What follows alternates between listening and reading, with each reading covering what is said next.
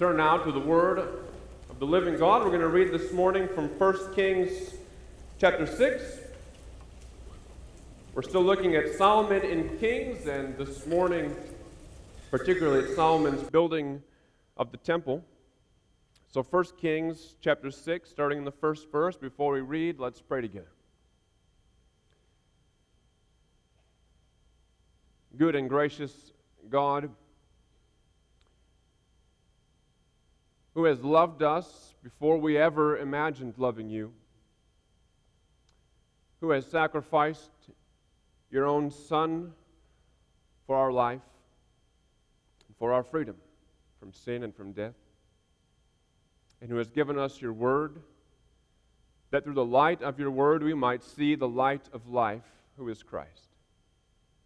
We pray that you would open our hearts to see the light of your word in all of its glory.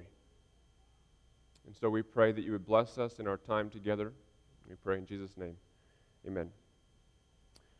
1 Kings chapter 6. In the 480th year after the Israelites had come out of Egypt, in the 4th year of Solomon's reign over Israel, in the month of Ziv, the 2nd month, he began to build the temple of the Lord.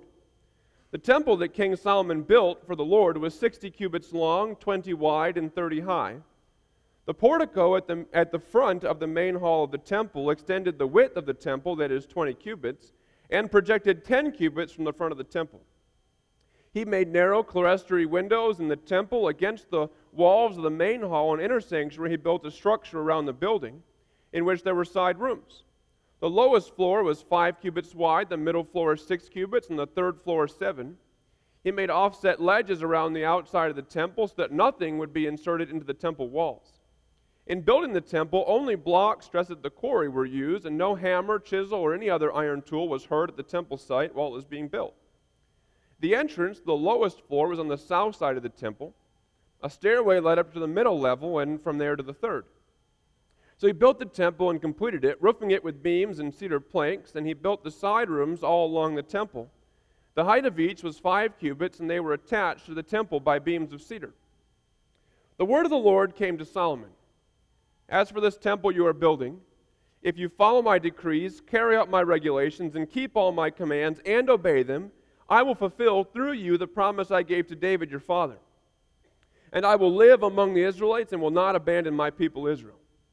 So Solomon built the temple and completed it. He lined its interior walls with cedar boards, paneling them from the floor of the temple to the ceiling, and covered the floor of the temple with planks of pine. He partitioned off 20 cubits at the rear of the temple with cedar boards from floor to ceiling to form within the temple an inner sanctuary, the most holy place. The main hall in front of this room was 40 cubits long. The inside of the temple was cedar, carved with gourds and open flowers. Everything was cedar. No stone was to be seen. He prepared the inner sanctuary within the temple to set the ark of the covenant of the Lord there. The inner sanctuary was 20 cubits long, 20 wide, and 20 high. He overlaid the inside with pure gold, and he overlaid the altar of cedar. Solomon covered the inside of the temple with pure gold, and he extended gold chains across the front of the inner sanctuary, which was overlaid with gold. So he overlaid the whole interior with gold. He also overlaid with gold the altar that belonged to the inner sanctuary. In the inner sanctuary he made a pair of cherubim of olive wood, each 10 cubits high. One wing of the first cherub was 5 cubits long, and the other wing 5 cubits, 10 cubits from wingtip to wingtip. The second cherub also measured 10 cubits, for the 2 cherubim were identical in size and shape. The height of each cherub was 10 cubits. He placed the cherubim inside the innermost room of the temple with their wings spread out. The wing of one cherub touched one wall, while the wing of the other touched the other wall, and their wings touched each other in the middle of the room. He overlaid the cherubim with gold. On the walls all around the temple, in both the inner and outer rooms, he carved cherubim, palm trees, and open flowers. He also covered the floors of both the inner and outer rooms of the temple with gold. For the entrance of the inner sanctuary, he made doors of olive wood with 5-sided jambs, and on the 2 olive wood doors he carved cherubim, palm trees, and open flowers, and overlaid the cherubim and palm trees with beaten gold. In the same way, he made 4-sided jambs of olive wood for the entrance to the main hall. He also made 2 pine doors, each having 2 leaves that turned in sockets. He carved cherubim, palm trees, and open flowers on them, and overlaid them with gold, hammered evenly over the carvings. And he built the inner courtyard of 3 courses of dressed stone and 1 course of trimmed cedar beams. The foundation of the temple of the Lord was laid in the 4th year, in the month of Ziv. In the 11th year, in the month of Bul, the 8th month, the temple was finished in all its details according to its specifications. He had spent 7 years building it. As a kid, I loved hot dogs. They were so tasty, so salty, so delicious. I didn't know what was in them, and I'm sure I wouldn't have cared even if I had. I liked to put ketchup and mustard and pickle relish on it, and it was so easy. You just take it out of the bag, you put it on a plate, you put the plate in the microwave, you hit the 30-second button, you take it out before it begins to explode, you plop it on a bun, you cover it with your toppings, and voila, you have a delicious lunch. I loved hot dogs, and I loved hot dogs in my SpaghettiOs as well. But I'm not really one much for hot dogs any longer. Every once in a while is fine, and if I'm at the friendly confines taking in a Cubs game, then when the guy comes walking by and you smell the hot dogs, then I'm tempted. I'd be more tempted if they weren't $10 a piece. But I'm not one much for hot dogs anymore. Now when I think of a delicious lunch, I think of my mother-in-law's roast. She takes her time with the roast. She prepares it just the right way. She puts it in the oven before church, and we don't eat it until after church. She checks it to make sure it comes apart in just the right way. Then she takes the rest of the juice and she makes gravy for the potatoes and for the roast itself. You're getting hungry, aren't you? And then she takes it and she serves it. It's just, that's what I think of when I think of a delicious lunch. Looking back, it's hard to really understand how hot dogs were so appealing to me. But they were. Perhaps it's because it was fast and easy and my taste hadn't matured. I think a lot of us are like that. We like things fast. We like things easy. But God isn't that way. And God's plans aren't always that way. The plans of God are a lot more like my mother-in-law's roast than they are the hot dogs of my youth. Because God is willing to wait for just the right time, to do just the right thing in His big, long, grand, millenniums-long plan to redeem His people.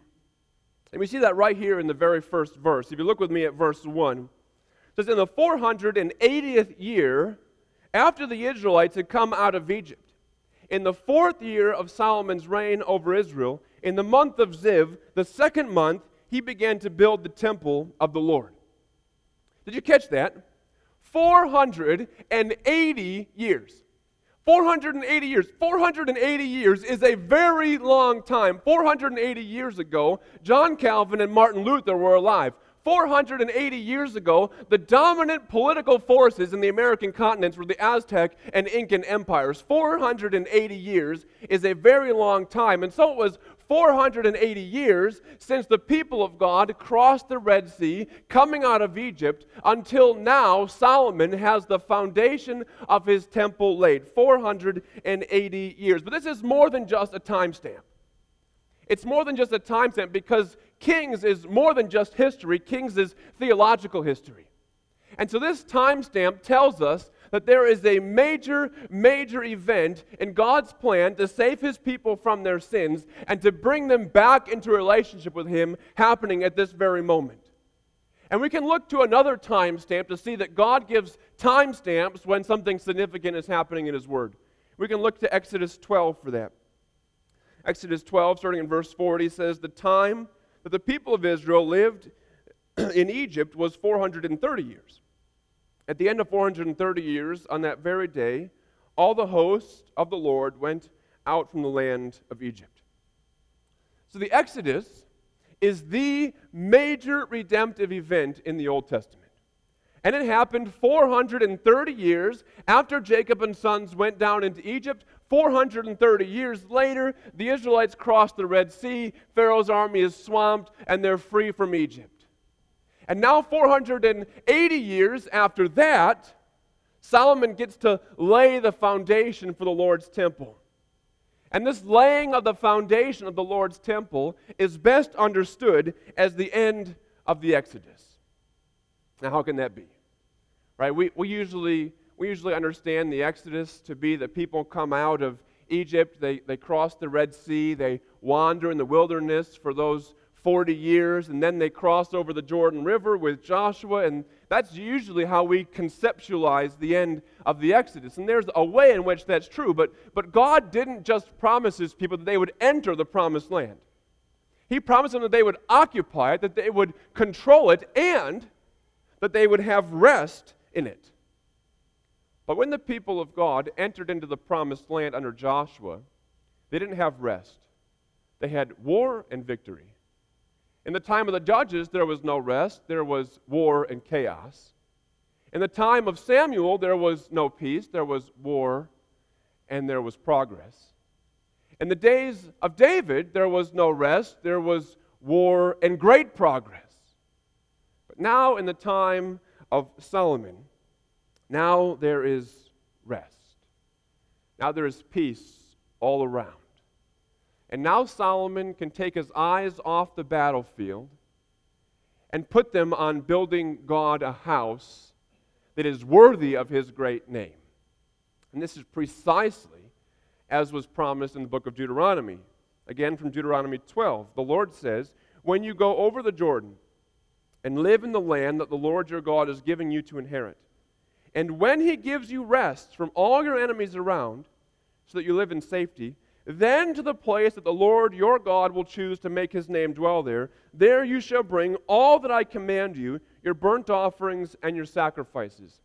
When I give you rest, then I will choose a place for my name to dwell." The when and then of Deuteronomy and Moses now are the here and now when we come to 1 Kings chapter 6. It has taken 440 years from the time God gave the law through Moses a second time, just before the people crossed into the promised land. It's taken 440 years, but finally the when and then has become the here and now. And so the work of building the temple begins. Now, that's a total of over 900 years from the time when the Israelites went into Egypt until the time when the Lord gives rest in the land He'd promised Abraham. And yet, even though it has taken over 900 years, still God's plan is going according to plan, and it is exactly on schedule, as God has said it would be. And so then the next section here, after verse 1, and before we get to the Lord's speech to Solomon, describes the external part of the temple. And it's a magnificent structure, and I want to have a slide thrown that gives you some kind of a visual of what the temple would have looked like. Of course, this is just an artist's rendering. But really, a lot of these features are described, and they'll come back into play at different points throughout the book. So we'll leave it at that, and we'll move on. Noting the magnificence of the structure, we'll move on into the central core part of the passage, which comes here in verses 11 through 13. You could turn the lights back on so I can read. That would be great. The word of the Lord came to Solomon, verse 11. "As for this temple you are building, if you follow my decrees, carry out my regulations, and keep all my commands and obey them, I will fulfill through you the promise I gave to David your father, and I will live among the Israelites and will not abandon my people Israel." So the bulk of this passage, the bulk of chapter 6, is taken up with describing the interior of the temple. That's the largest section, but it's as if here God says, first things first. Before we describe the lavish magnificence of the interior of this temple, first, I'm going to tell you, Solomon, the builder of this temple, I'm going to tell you that without your obedience, this temple is meaningless to me. And so God sets out to tell Solomon a couple of things, and we can break what God says to Solomon into two relatively easy categories, both of them having to do with covenants. As God governs and moves His scripture and His plan through covenants, we recognize, first of all, that both Moses and David are included in this promise to Solomon. He says to Solomon, "If you obey my commands, decrees, and laws," that's Moses. "And if you do that, then I will dwell with my people and you will be their king." That's David. And so God here is using the covenants He made with Moses and David to dictate the terms that he continues with Solomon. Solomon lives under God's covenant administration. But the second thing we see here is a principle of the covenants. That is, that oftentimes one man stands for the many. And we see this principle other places in the Scripture. Even at the very beginning, we see this principle in the Scripture that Adam was one who stood for his people. That in Adam's righteousness we are righteous, and in Adam's sin we are sinful. We see this in Romans 5.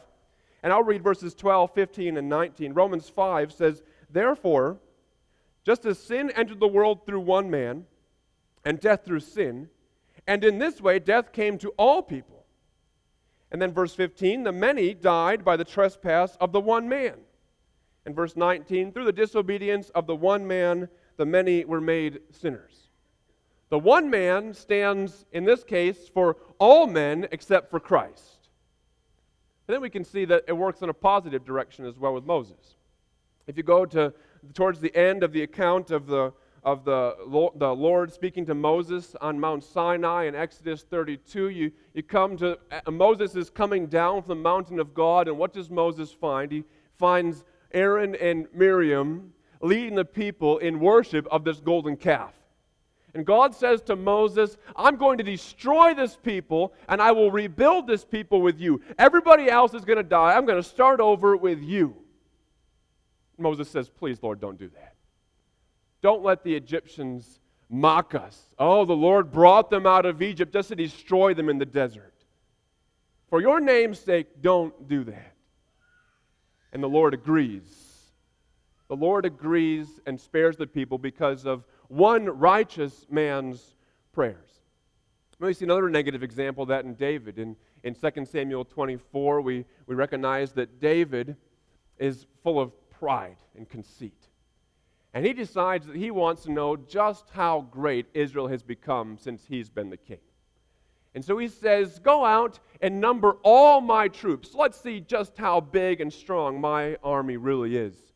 And Joab, who is no righteous man, if you'll recall, even Joab knows this is a mistake. And he says to David, "Why would you do that? Why provoke the Lord like that? Just be content with what God has given you." David says, "Go do it." And predictably, the Lord comes to David and says, "Your pride and your conceit has not pleased me. It's angered me."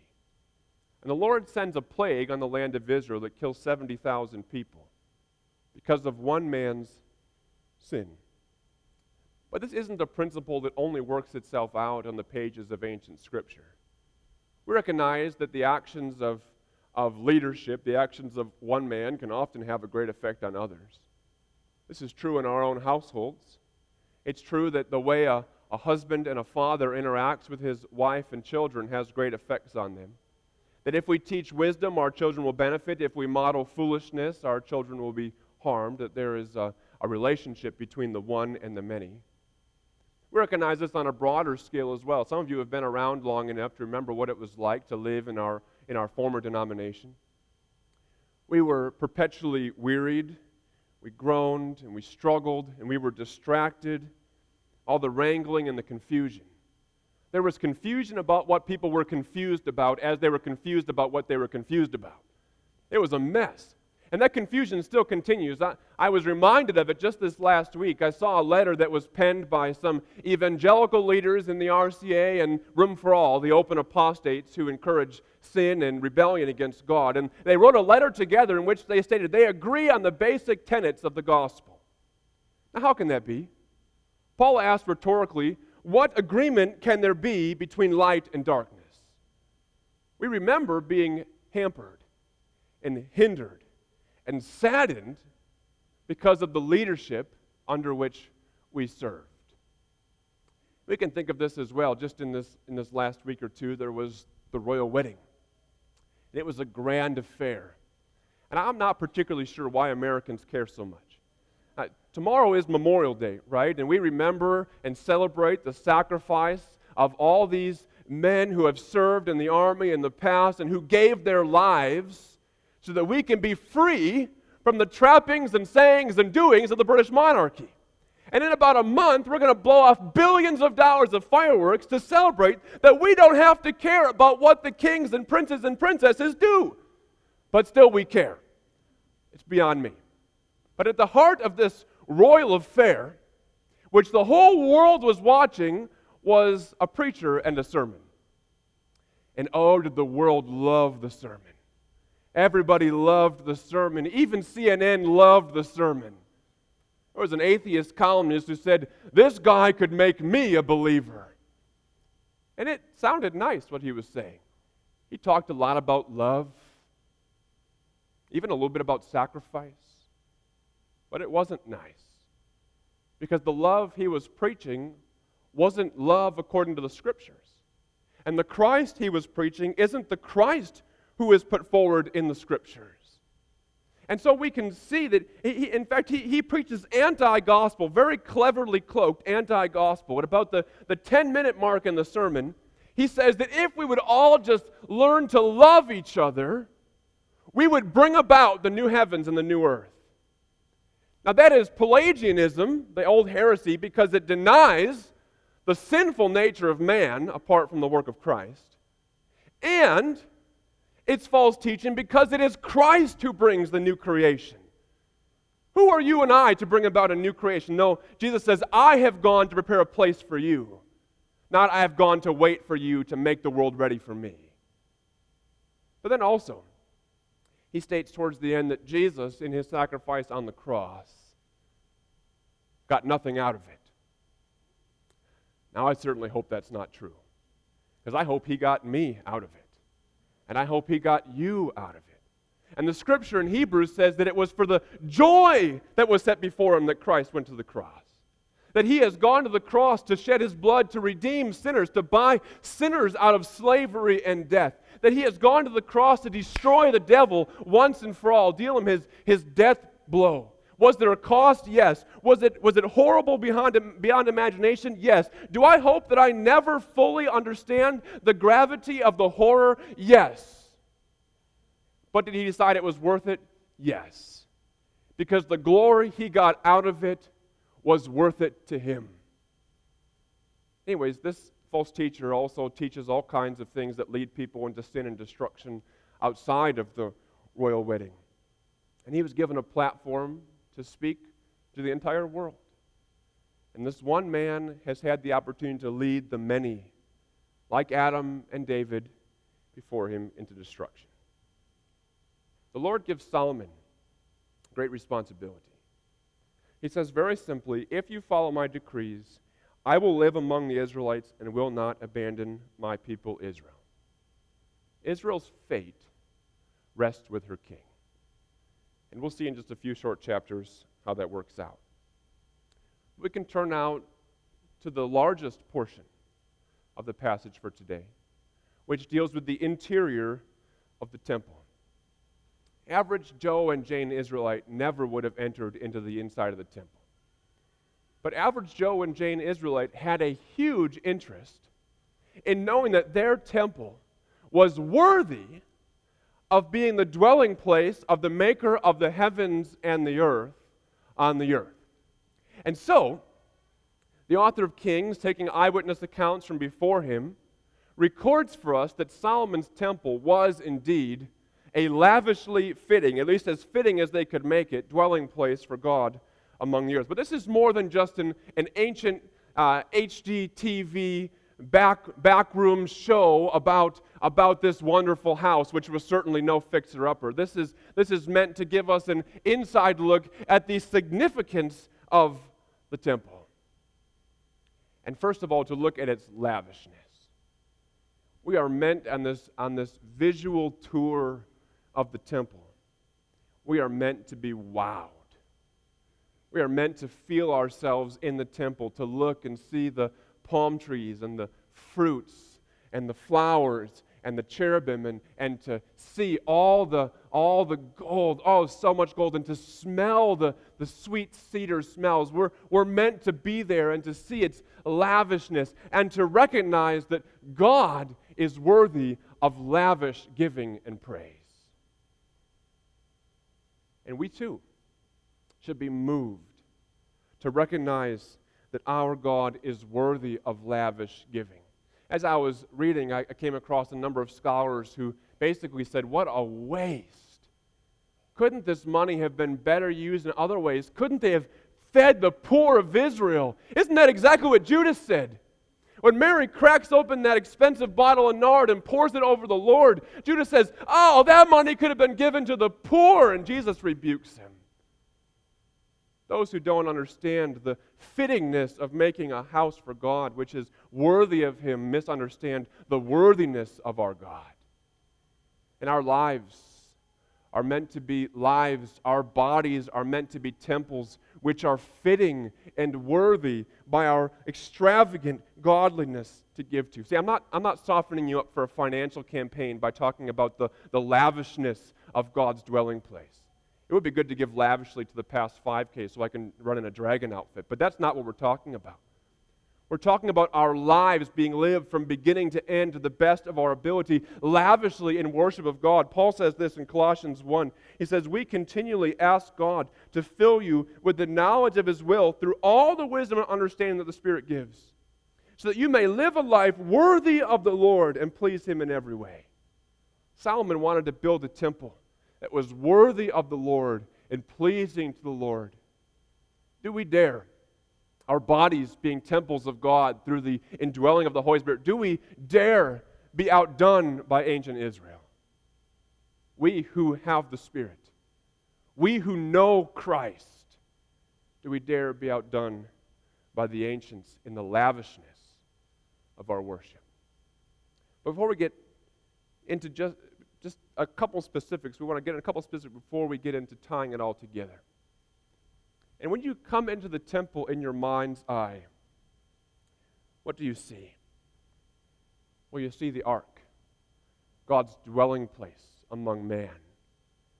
And it's seated under the cherubim. And there also, as you walk through, you see the palm trees and the fruits and the flowers and the cherubim. What does this remind us of? It reminds us of Eden. In Eden, there were palm trees, flowers, and fruits. And what's the last thing we see in Eden? As Adam is evicted or expelled or exiled out of Eden because of his sin, eating the one fruit he wasn't allowed to eat. What's the last thing we see in Eden? We read this at the end of Genesis 3. God drove out the man. And at the east of the Garden of Eden, He placed the cherubim and a flaming sword that turned every way to guard the way to the tree of life. Where does the ark rest? But it rests under two cherubim, holy defenders of the honor and the glory of God. The temple is meant to symbolize coming back into the presence of God. So let's tie this all together. God still takes His time. God still takes His time. It was 900 years in Egypt, and until the temple was built, there's another 500 until the temple was destroyed, another 500 until Christ, the true temple, comes. That's a long wait. And we've waited almost that long for Christ to return. God still takes His time. He's a roast God. He's not a hot dog God. And He waits. He waits to bring us back into presence with Him, to bring us back into perfect relationship with Him, face to face, person to person, as we always were meant to be. But how? How can God bring a sinful man with Adam's sin in him back into His presence after He had gone to such great lengths to keep Adam and his offspring out of His presence? Just as Israel's fate rested with her king, so our fate rests with our king. And as eventually Solomon's disobedience will lead to the removal of the presence of God from His people, so Christ's obedience will lead us into the very presence of God, perfectly, eternally with His people. We see this again in Romans 5, verse 19. For as by Adam's disobedience the many were made sinners, so by Jesus' obedience the many will be made righteous. But how? Again, how are we made righteous?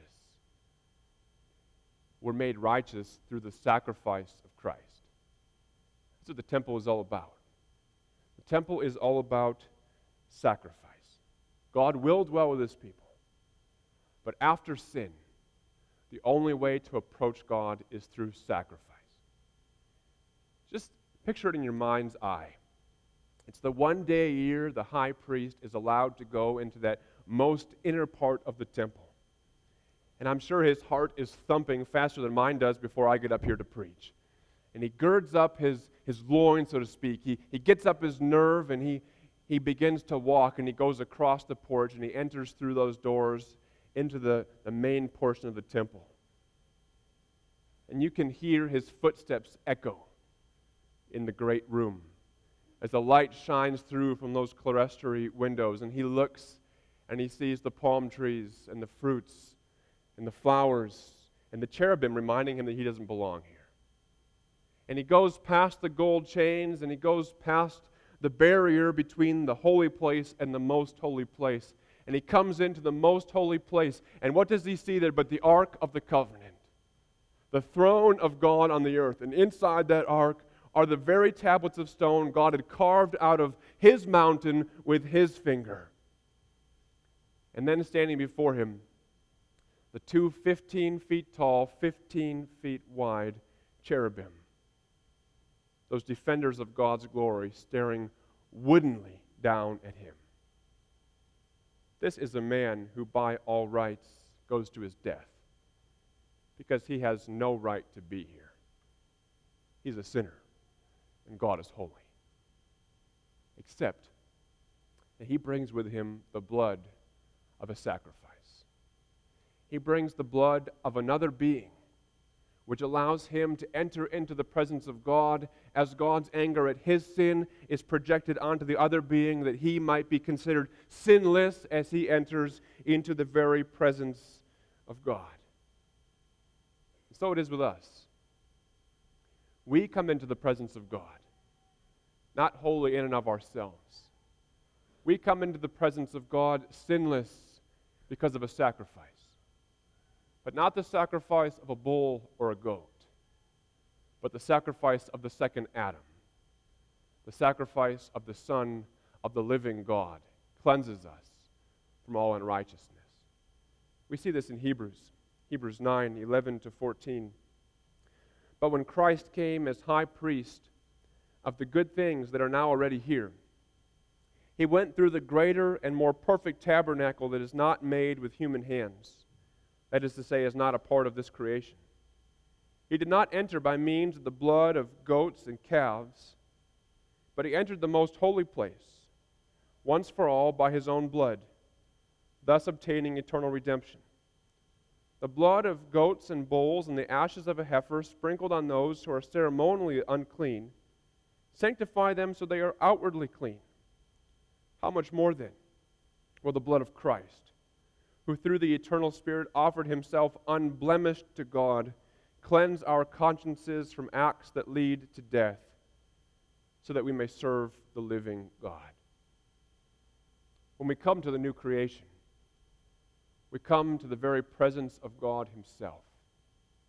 And we come only because we come sprinkled and washed clean by the blood of the crucified, sacrificed Christ. We see that this is the same God who is our God. God is still not in a hurry. God is still waiting for every last one of his elect people to come into his kingdom before he sends his Son with his new creation. And God still lets the actions of one man affect many, many others. Christ, our King, still affects us, making us righteous. Removal of sin and perfect righteousness given to us. And God still requires sacrifice for us to enter his presence. And it's by the sacrifice of Jesus that we come not just for a time like Adam, but we come forever into the presence of God himself. You see, the God of kings is our God. And a great and mighty and merciful and worthy God he is. Let's pray.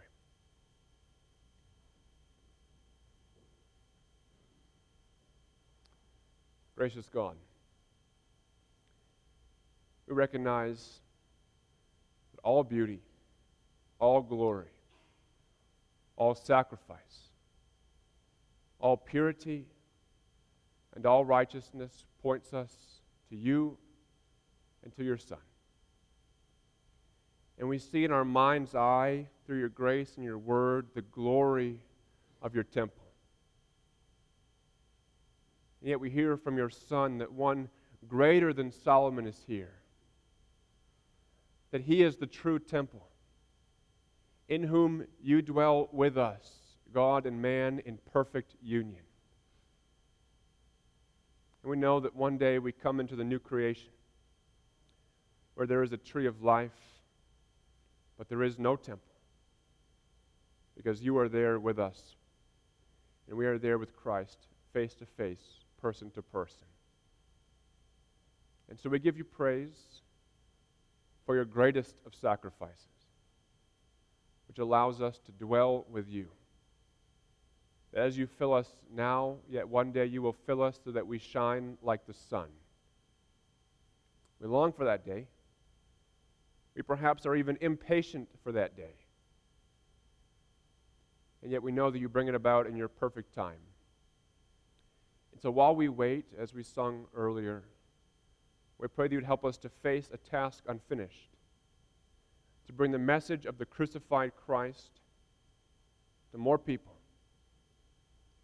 We might have more voices to sing your praise, that your people may come into your kingdom, and that the King will return.